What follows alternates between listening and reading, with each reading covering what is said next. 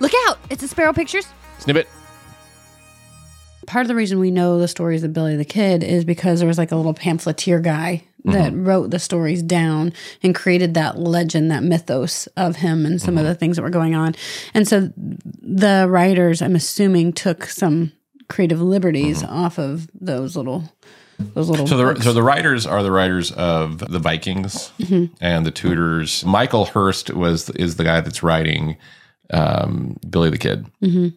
And so the thing that was interesting for me, it was funny because we were watching it and I'm just watching it and I don't know, even though I'm related to the guy, I don't know a lot about his story, unfortunately. Not even my relative, and I know. And it wasn't like I don't like Westerns. Like I've watched Tombstone and countless Clint Eastwood movies and John Wayne movies and just, like lots of Westerns over the years.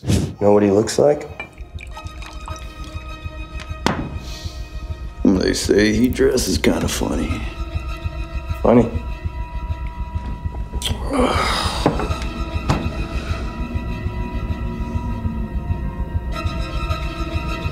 I mean, unusual.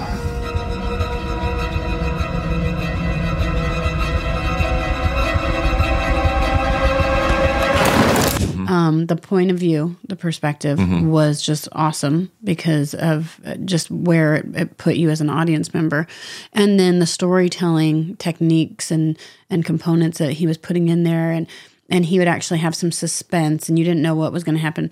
And usually I'm right, like when it comes to plot holes and all that kind of stuff. And I thought something was going to happen and it didn't. And I was happy that it didn't happen.